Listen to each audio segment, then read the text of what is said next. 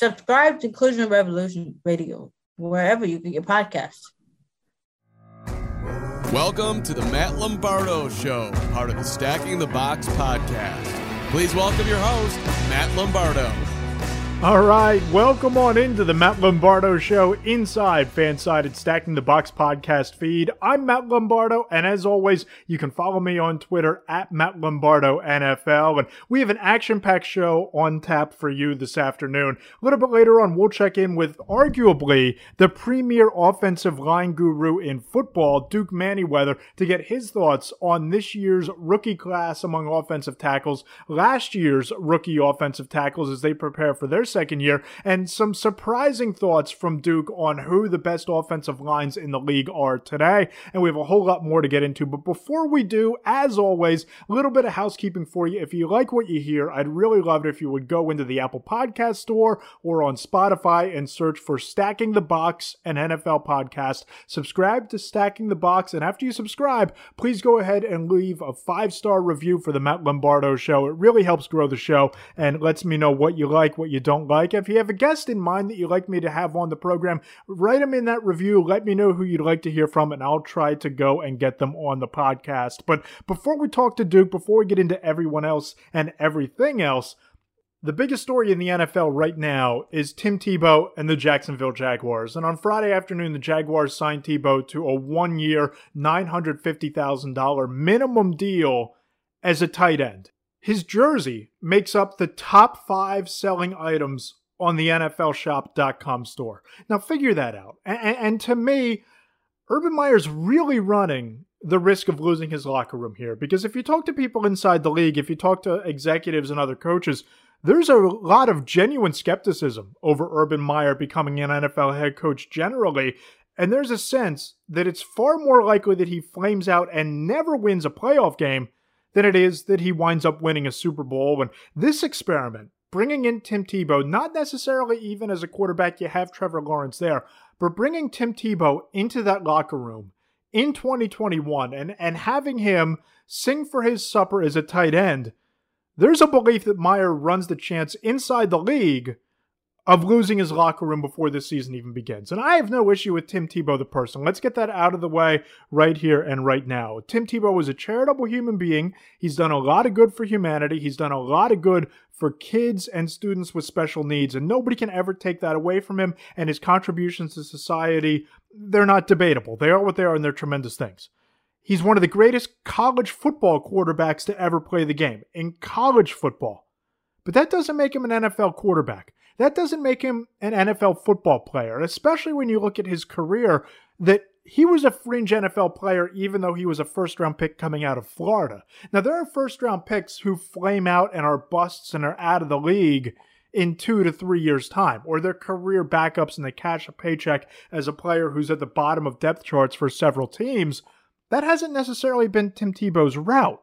But this is a guy who has a career 47.9% completion percentage. He's a 47.9% passer with 17 touchdowns and 9 interceptions. Now, if his name is Tim Thomas, or his name is Tim Jones, or his name is Tim Smith, Tim Tebow's out of this league in August of 2011. That's just how it goes. He doesn't make a roster after that rookie season with the Denver Broncos if he was not Tim Tebow, if he didn't have the following on social media, if he wasn't the college football player that he was at Florida. Problem here is that Tim Tebow was a fringe player from the moment he arrived in the NFL.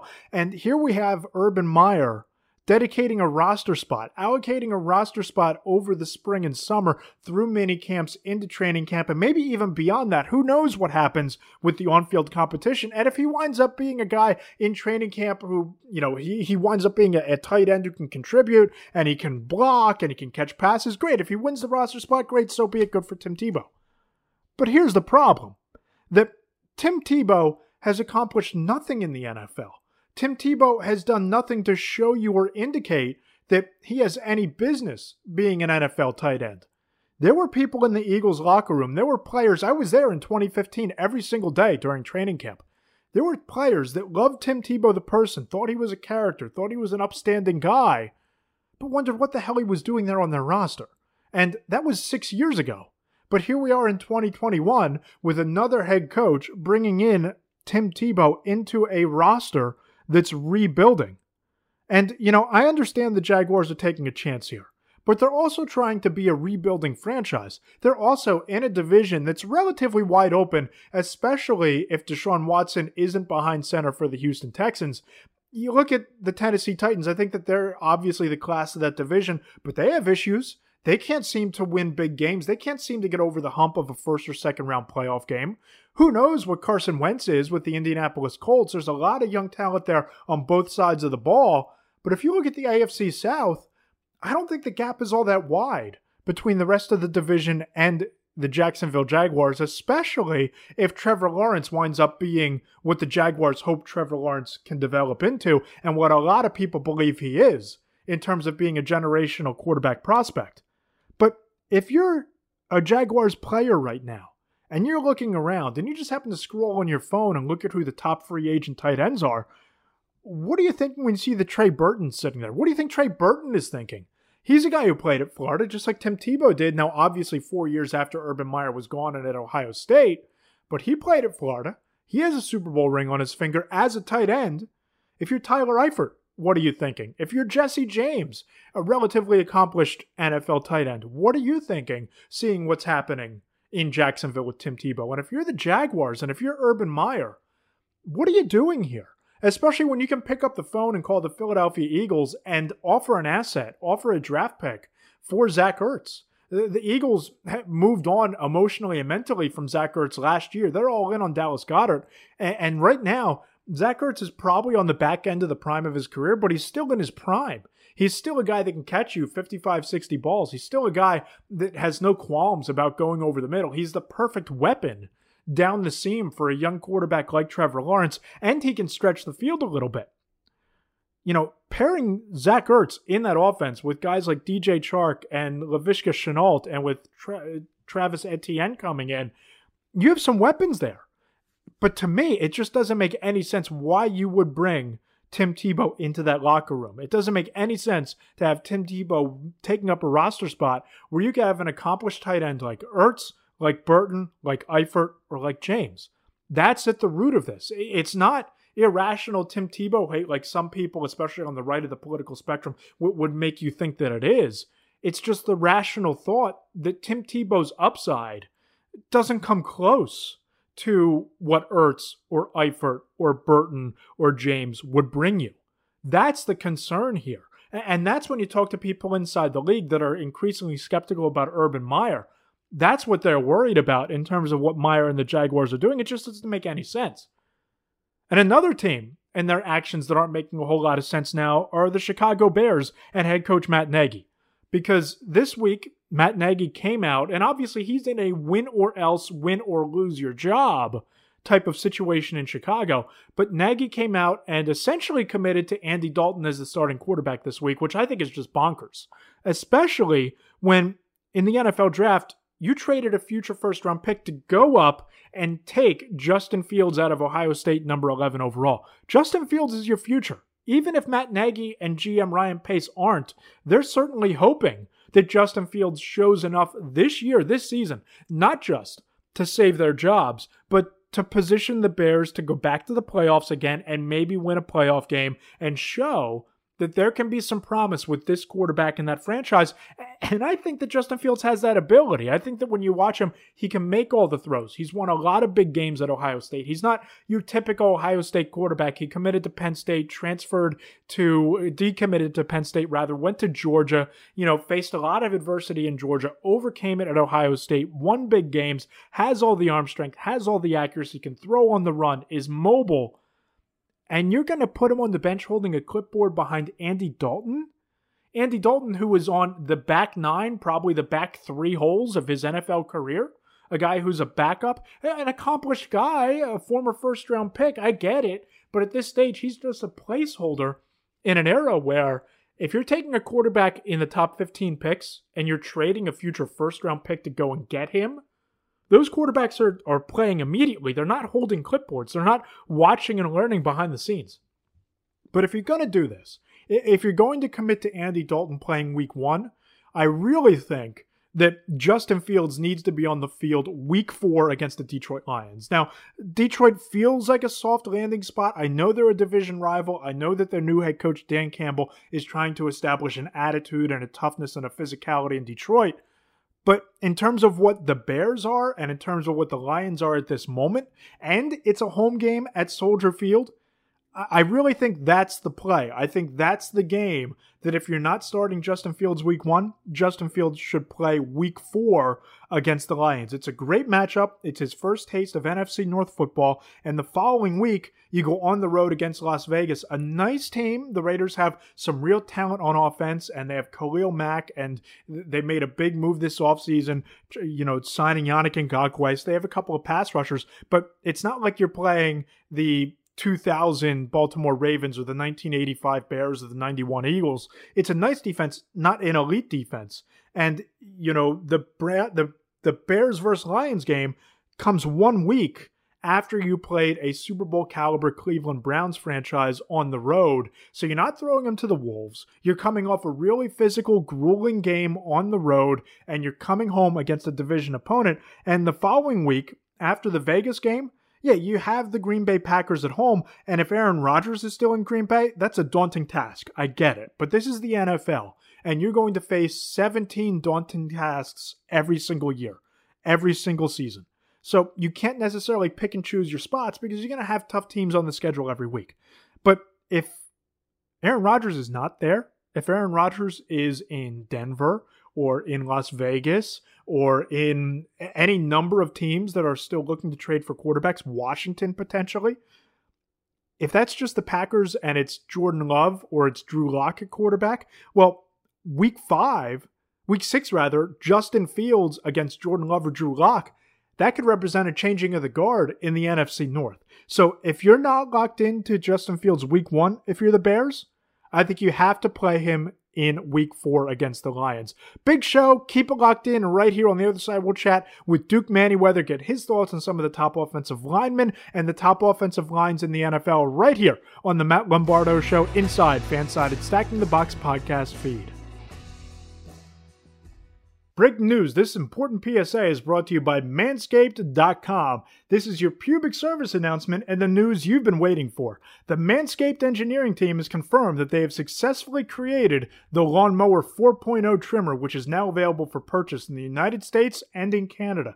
This new trimmer was just released only moments ago, and we're one of the first few to get our hands on it and share the news. Join over 2 million men worldwide who trust Manscaped with this exclusive offer just for you. 20% off and free worldwide shipping with the code FANSIDED20 at manscaped.com. What makes this trimmer so different from all the other trimmers on the market? Well, there's a new multifunction on-off switch that can engage a travel lock created for people who like to travel. The Lawnmower 4.0 also gives the ability to turn on a 4000K LED spotlight when needed for a far more precision shave. The new trimmer even allows you to customize your trim through an additional guard lengths, which now range from sizes 1 to 4. Looks-wise, it's sleek with a two-tone matte and gloss finish that even features a hot fail-stamped black chrome Manscaped logo. Show the mower off loud and proud. The optimized Lawnmower 4.0 trimmer is waterproof so you can groom in the shower and not have to worry about making a mess on the bathroom floor. And did I mention wireless charging?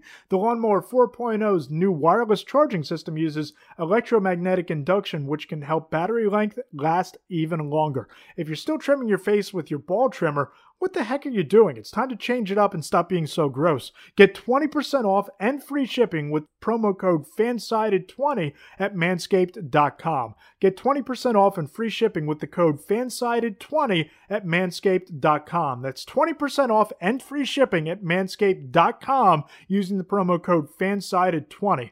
Unlock your confidence and always use the right tools for the job with Manscaped. Underdog Fantasy is the fastest-growing fantasy app and easiest place to play fantasy sports. Just jump on UnderdogFantasy.com or download the app, draft your team, and that's it. And if drafts aren't your thing, they also have a pick'em game where you can win 20 times your money in a single night. Use promo code RADIO, and Underdog will double your first deposit when you sign up with up to $100 in bonus cash. Deposit $100, get $100 free. That's promo code RADIO. Terms and conditions apply.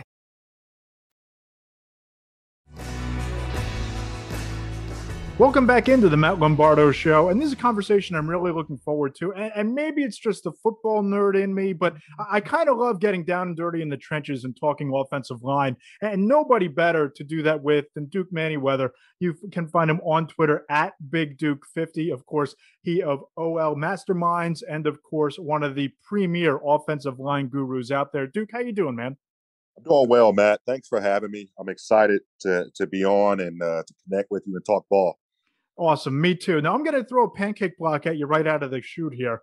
When you look around the league right now, who's the best offensive line as a unit, as a team, going into 2021 in this league?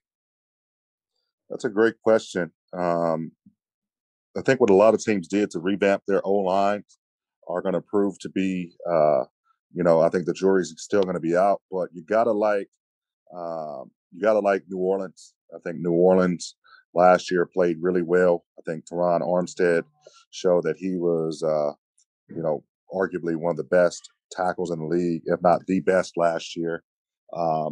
So I like New Orleans, and then I like Green Bay as well. I think that what Green Bay did on a consistent manner last year was really impressive. Now, the thing is that David Bakhtiari will be coming off a torn ACL, and then they lost Corey Linsley.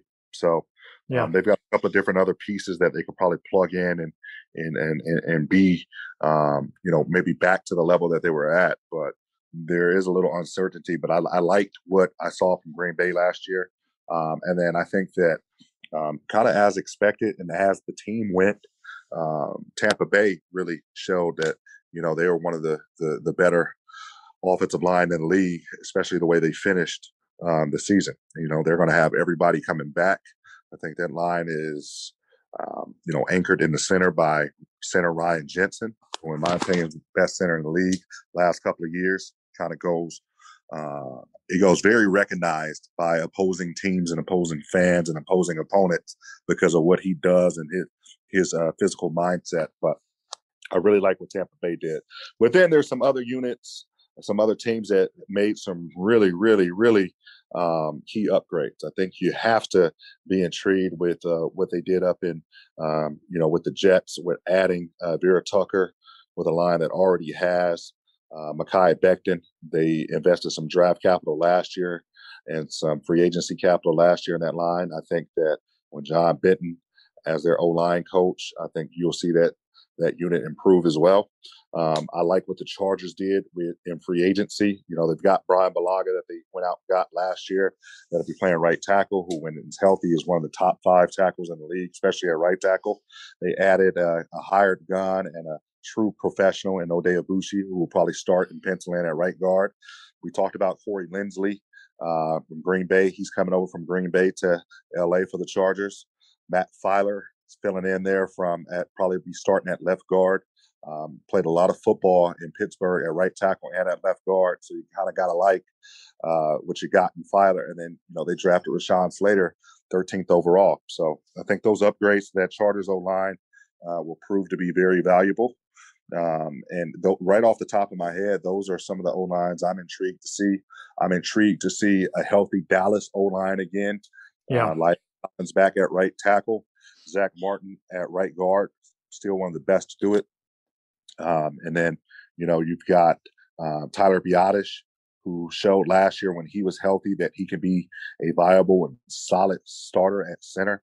I think we saw improvement from Connor Williams last year at left guard. There will be competition there, but another year under his belt with, continuity at the coaching. A guy like Connor, who was just kind of finding his way in the league, moved to a new position, was at left tackle in college, moved into guard, had 3 or 4 different coaches in his 3 years, moved into a new position and had to deal with injury. So I'm looking for a big year for Connor Williams and then the return of Tyron Smith.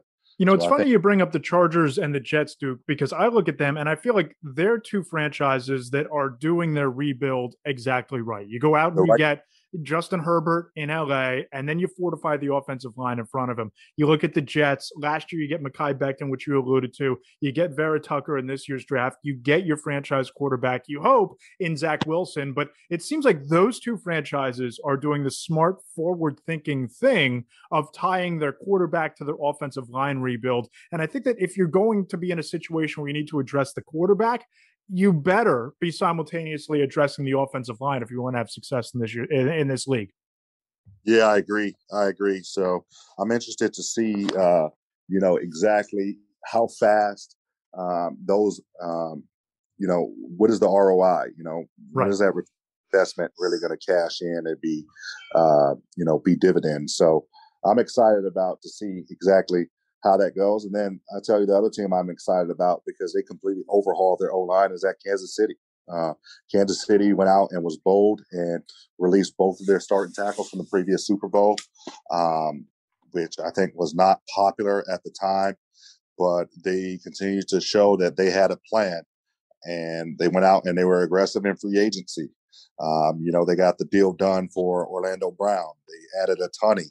All of a sudden you got Joe Thuney, you got Orlando Brown, and then they draft Creed Humphreys, and all of a sudden you sign Kyle Long.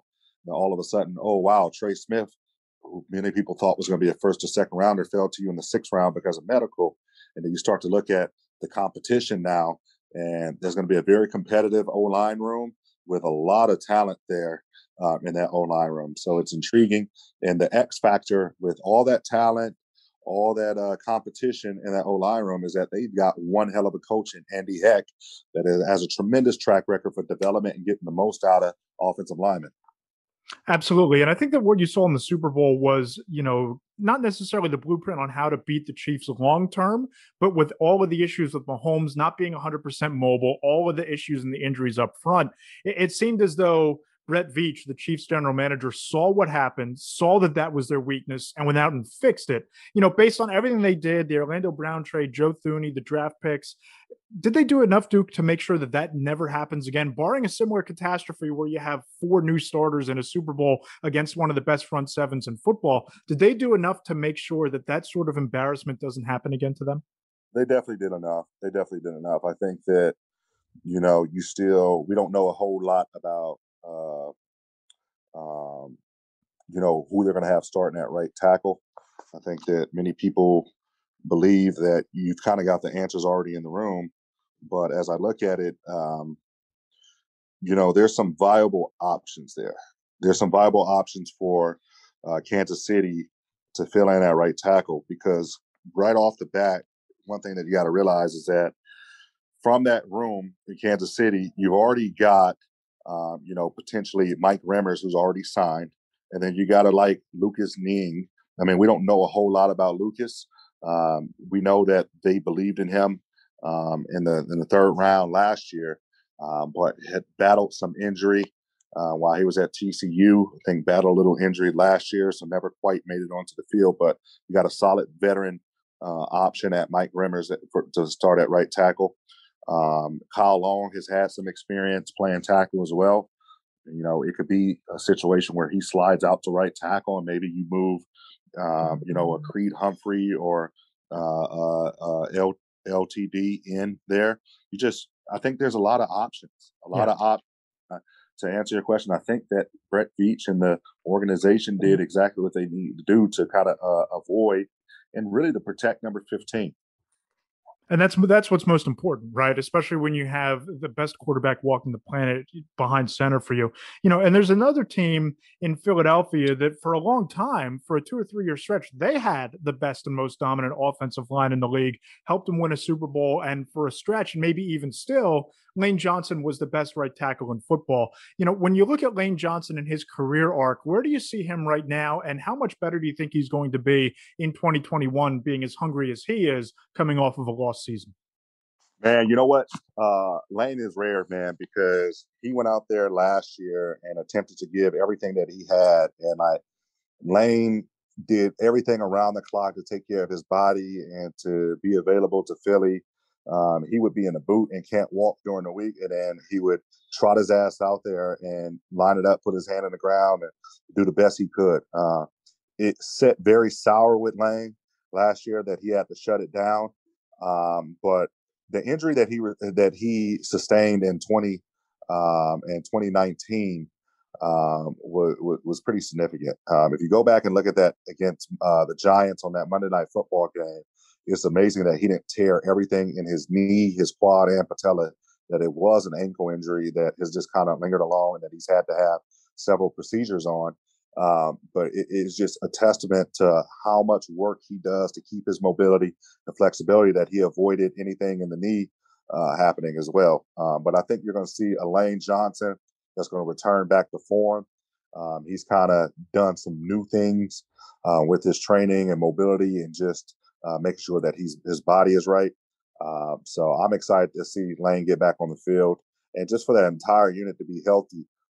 When you got Brandon Brooks and Kelsey and Lane all hitting on the same cylinder, you add in Isaac Seumalo at left guard, and then, there'll be competition at that left tackle spot amongst a couple of guys. I think you've got a really good unit there that has an opportunity to turn back into one of those dominant forms.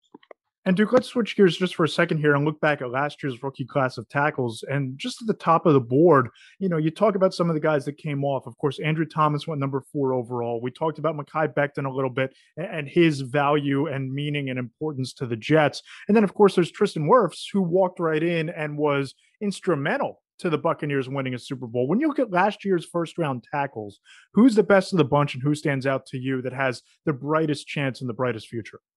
I mean, you can't go wrong with any of those guys. As I told everybody last year, it's really all ice cream in terms of what flavor you like when you walk into the store. It's all going to be sweet. Jedrick Wills played really well last year. Andrew Thomas improved. Tristan Wirfs was lights out. Mekhi Becton was physically dominant. You got to like what Wirfs put on tape last year as a rookie, arguably the best right tackle in the league last year, and should have been first team All-Pro in my opinion. But then you look at the flashes that Mekhi Becton had, even while battling the shoulder injury.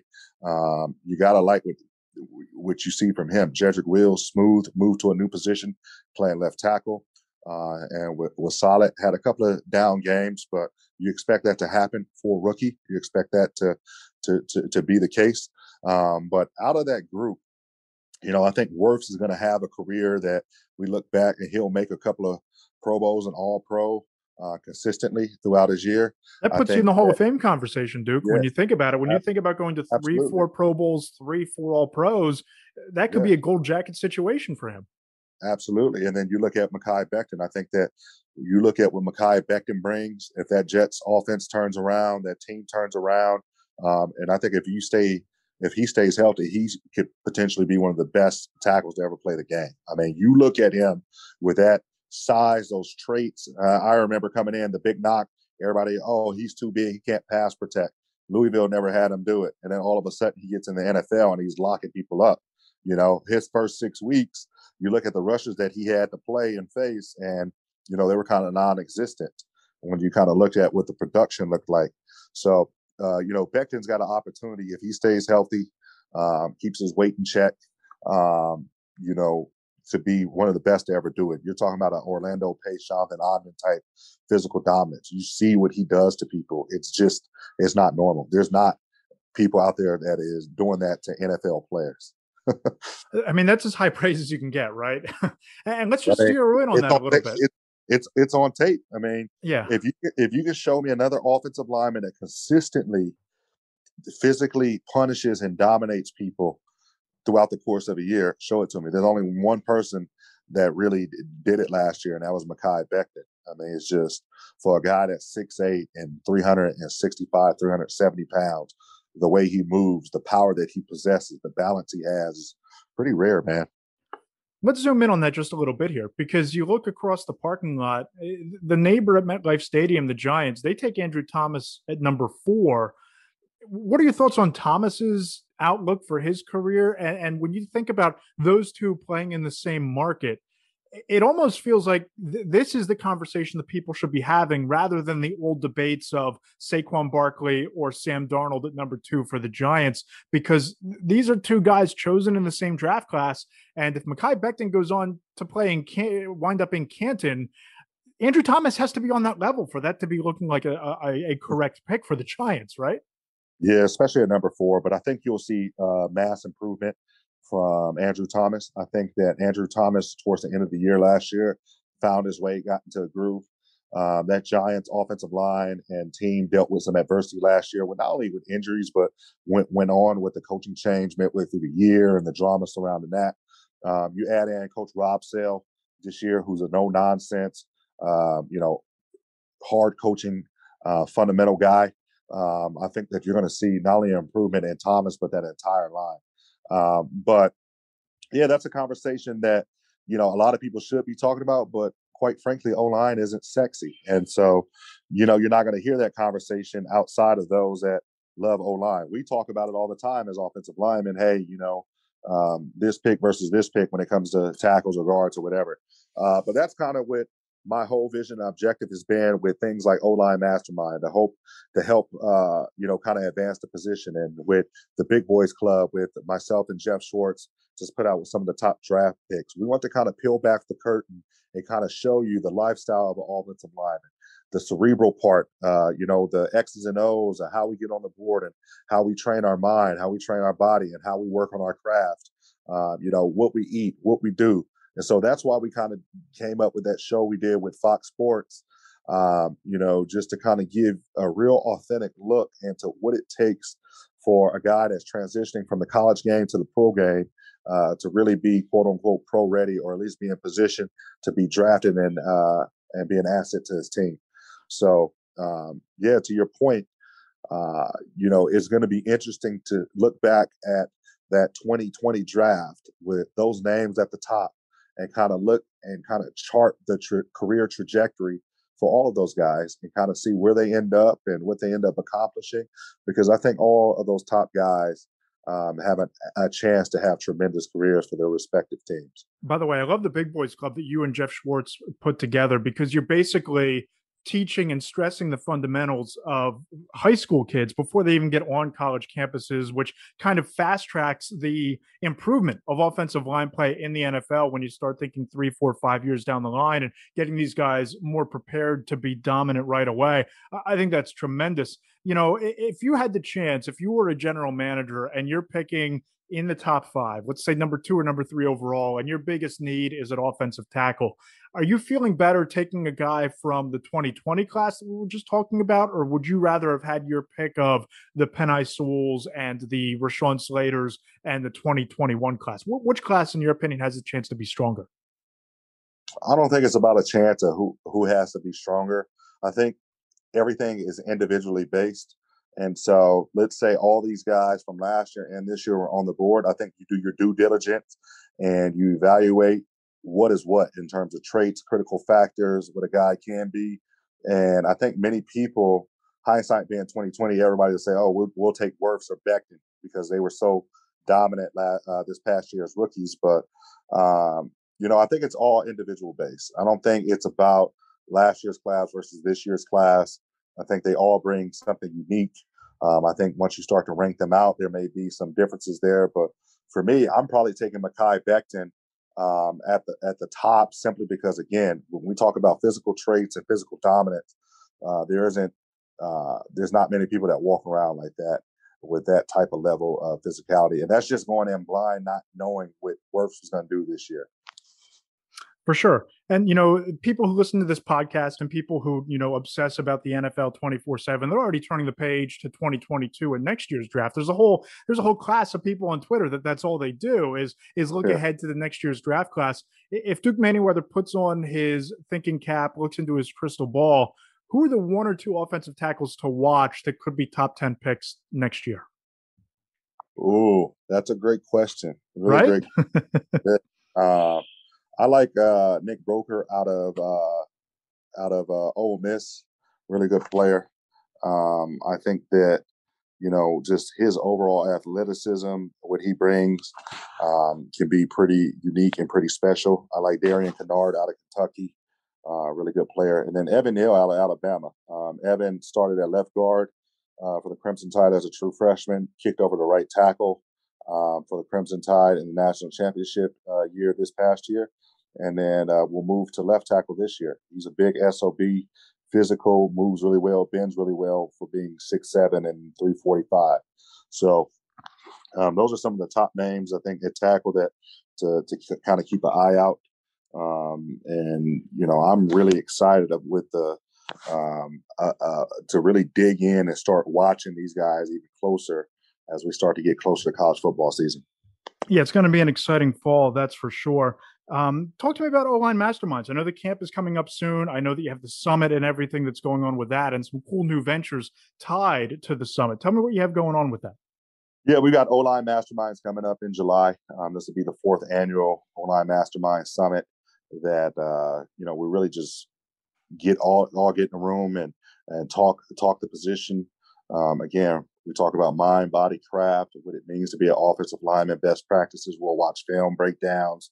We'll do advanced scoutings. We'll bring in orthopedic surgeons. We'll bring in physical therapists. We'll bring in, Hall of Famers. We'll bring in some former coaches. And we spend 2 days just talking shop and best practices and sharing and kind of, getting our mind in the mode to be able to prepare and be ready for the season. So I'm excited about that.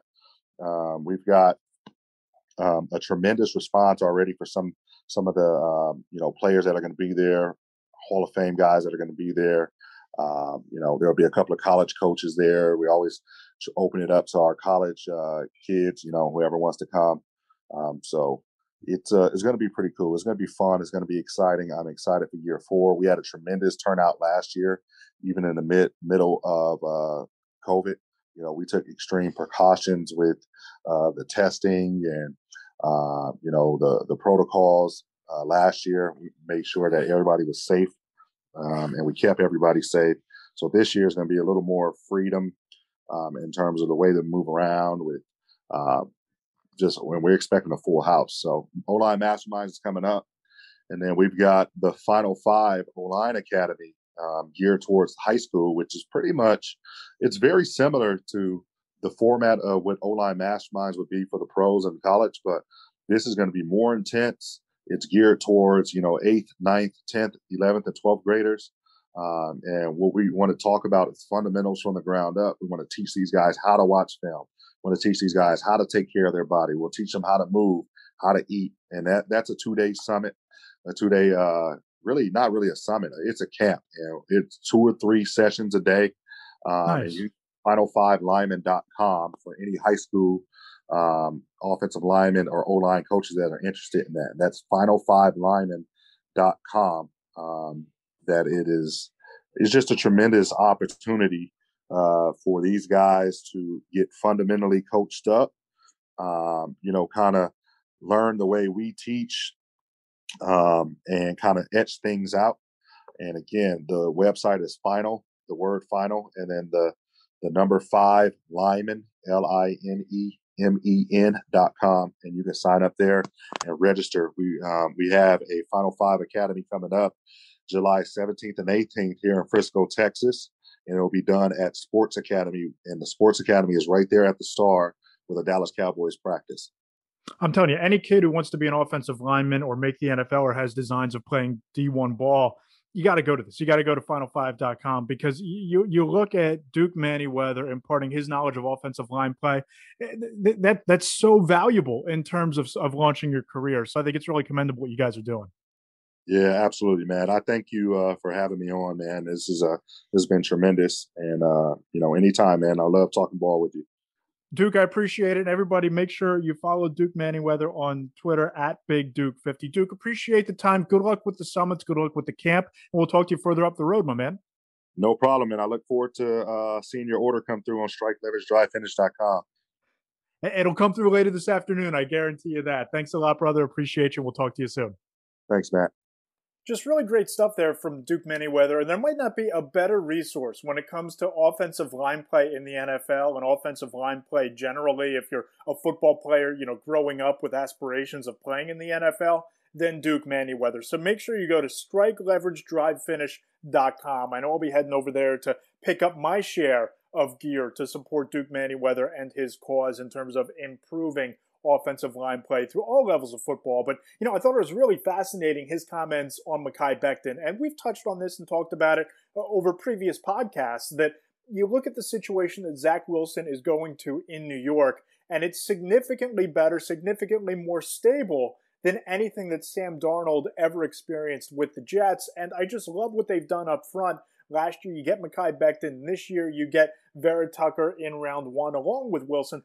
And I just really believe in the AFC East. It might not be this year, but in the next 2 years or so, I think the Jets have a legitimate chance and a legitimate opportunity to push for a postseason berth and maybe winning the division. And, it starts up front. And we touched on it with Duke. I think that the teams that find the franchise quarterback and marry the franchise quarterback with a rebuilt and rebuilding offensive line, they're the teams that can have prolonged success. So you look at what the Cincinnati Bengals are trying to do to a certain degree with Joe Burrow. You look at the Jets. You look at the Chargers and what they're doing both with Justin Herbert and in front of him. I think the Giants needed to do a little bit more in front of Daniel Jones during this year's draft. But we'll see if Andrew Thomas and Matt Peart, their 2 bookend tackles that they hope to be bookend tackles, wind up being enough. But those are the teams that I think are doing a fantastic job of marrying young quarterbacks to young and very talented offensive lines. On the other side, we'll answer your questions from the mailbag. We'll give you my thoughts on some of the teams that I think have the chance to really surprise in 2021 and a whole lot more. Keep it locked right here on the Matt Lombardo Show inside Fansided Stacking the Box podcast feed. Underdog Fantasy is the fastest growing fantasy app and easiest place to play fantasy sports. Just jump on UnderdogFantasy.com or download the app, draft your team, and that's it. And if drafts aren't your thing, they also have a pick'em game where you can win 20 times your money in a single night. Use promo code RADIO, and Underdog will double your first deposit when you sign up with up to $100 in bonus cash. Deposit $100, get $100 free. That's promo code RADIO. Terms and conditions apply.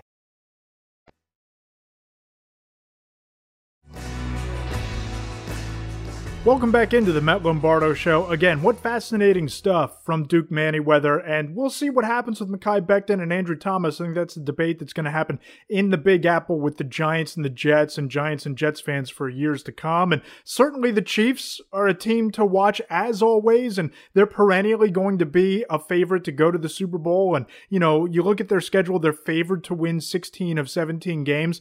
I think if they get through week 1 against the Browns, especially after rebuilding their offensive line in front of Patrick Mahomes after what happened in the Super Bowl, there's a real chance they go 17-0. And, Tyreek Hill is a huge part of that equation. And this is the point of the show where we're going to answer some of your questions. And each and every week, you can tweet me your questions at Matt Lombardo NFL on Twitter. Follow me there and we can, answer the questions on the podcast each week. This comes in from Chiefs Addict 2020. Is Tyreek Hill the best deep threat in the NFL and maybe in NFL history? I know there was some talk about that this week. First of all, thanks for the question, Chiefs Addict. And no, he's not. And, Tyreek Hill is a tremendous player. Your nickname is the Cheetah for a reason. And Tyreek Hill certainly has plenty of speed and he's vital to the Kansas City Chiefs offense, and especially their passing game with Patrick Mahomes. He might be the best fantasy football receiver in the league right now, and he averaged 14.7 yards per reception last year, career high 17 yards per reception in 2018. But you can't have a conversation about the greatest deep threats in NFL history and not include Randy Moss, a first ballot Hall of Famer. And when you watch him play, when you watch what he meant to those Minnesota Viking teams, particularly in 1998, and you look at what he did on Thanksgiving against the Dallas Cowboys, what he did throughout that year with Randall Cunningham, how vital he was as Dante Culpepper's favorite target, you have to include Randy Moss at the top of the list in terms of that conversation. Jerry Rice, the greatest receiver of all time, one of the greatest, if not the greatest deep threats of all time. I think that Tyreek Hill is in the conversation for best deep threats today, But you also have to remember guys like Deshaun Jackson. In the peak of his career in Philadelphia, he was a game-altering weapon and a downfield receiver who defenses had to change the way they game planned every week to keep Deshaun Jackson in front of him. Odell Beckham Jr., a great deep threat. And Tyreek Hill, a great deep threat, a great weapon in the vertical passing game. But I think this is one of these arguments where recency bias comes into play tremendously. That if you weren't around to watch Randy Moss in his prime, if your only knowledge of Jerry Rice is the consensus that he's the greatest receiver of all time, and you watch what Tyreek Hill does every Sunday, then yeah, I can see how you might get trapped into thinking that. I just don't know how you can have that conversation as someone who covers the league like Pro Football Focus did this week. But another question that comes in from Coach AVB, how safe are Keim and Kingsbury if Arizona doesn't make the playoffs? And I don't think they're very safe. I think that, Steve Keim has some rope in Arizona. I think that he's relatively safe. But especially when you look at what he's done over the last couple of off seasons, you bring in J.J. Watt, bolstering that front seven. You go out and you trade last year for DeAndre Hopkins, bringing in a legitimate downfield vertical threat in the passing game. I think that buys you some time, and Kyler Murray has shown all kinds of promise through his first 2 years after being the number 1 overall pick. So I think that the GM here has a lot of stability for the next several years that Steve Keim has that Cliff Kingsbury certainly doesn't. I mean, when you look at all of the talent on the roster, when you look at all of the firepower on offense, you look back to last year where they won 6 of their first 8 games and were really in the driver's seat to a lot of extent in the NFC West, and then you finish up the season and you wind up losing 5 of your last 7.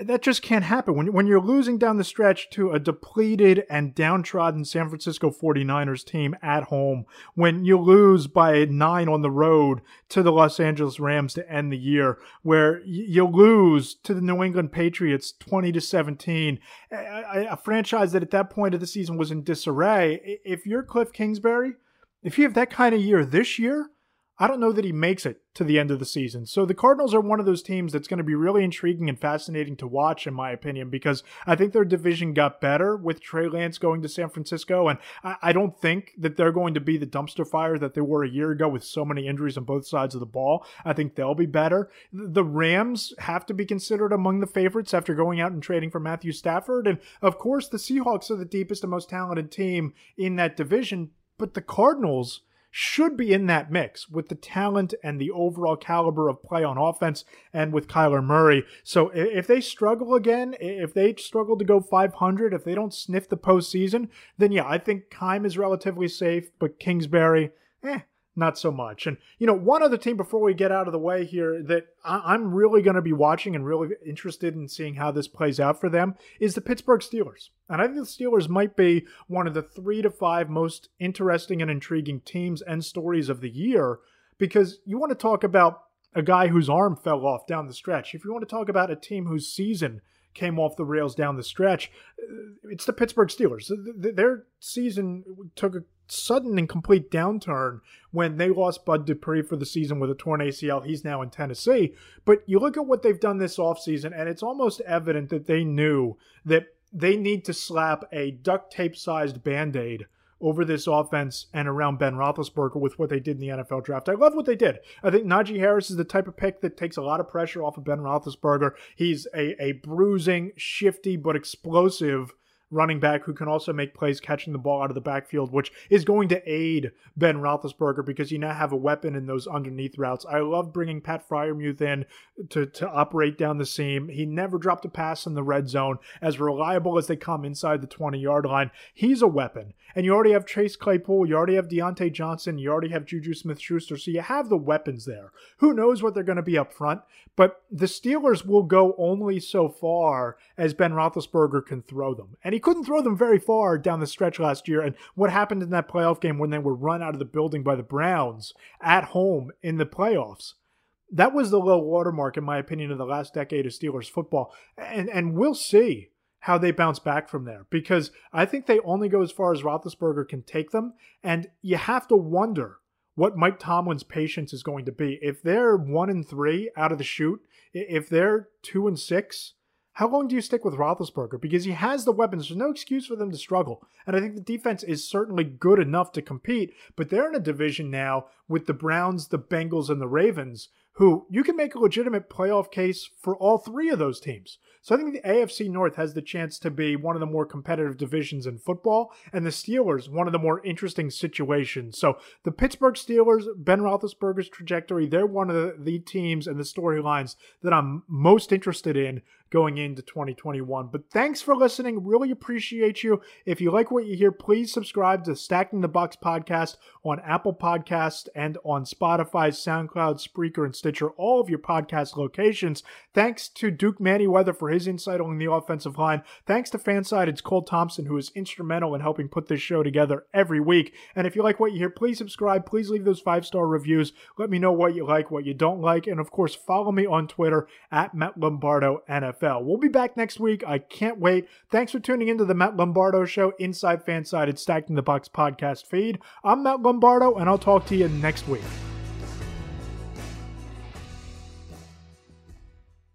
So as you graduate and head out into the world, there's only one thing that you need to know.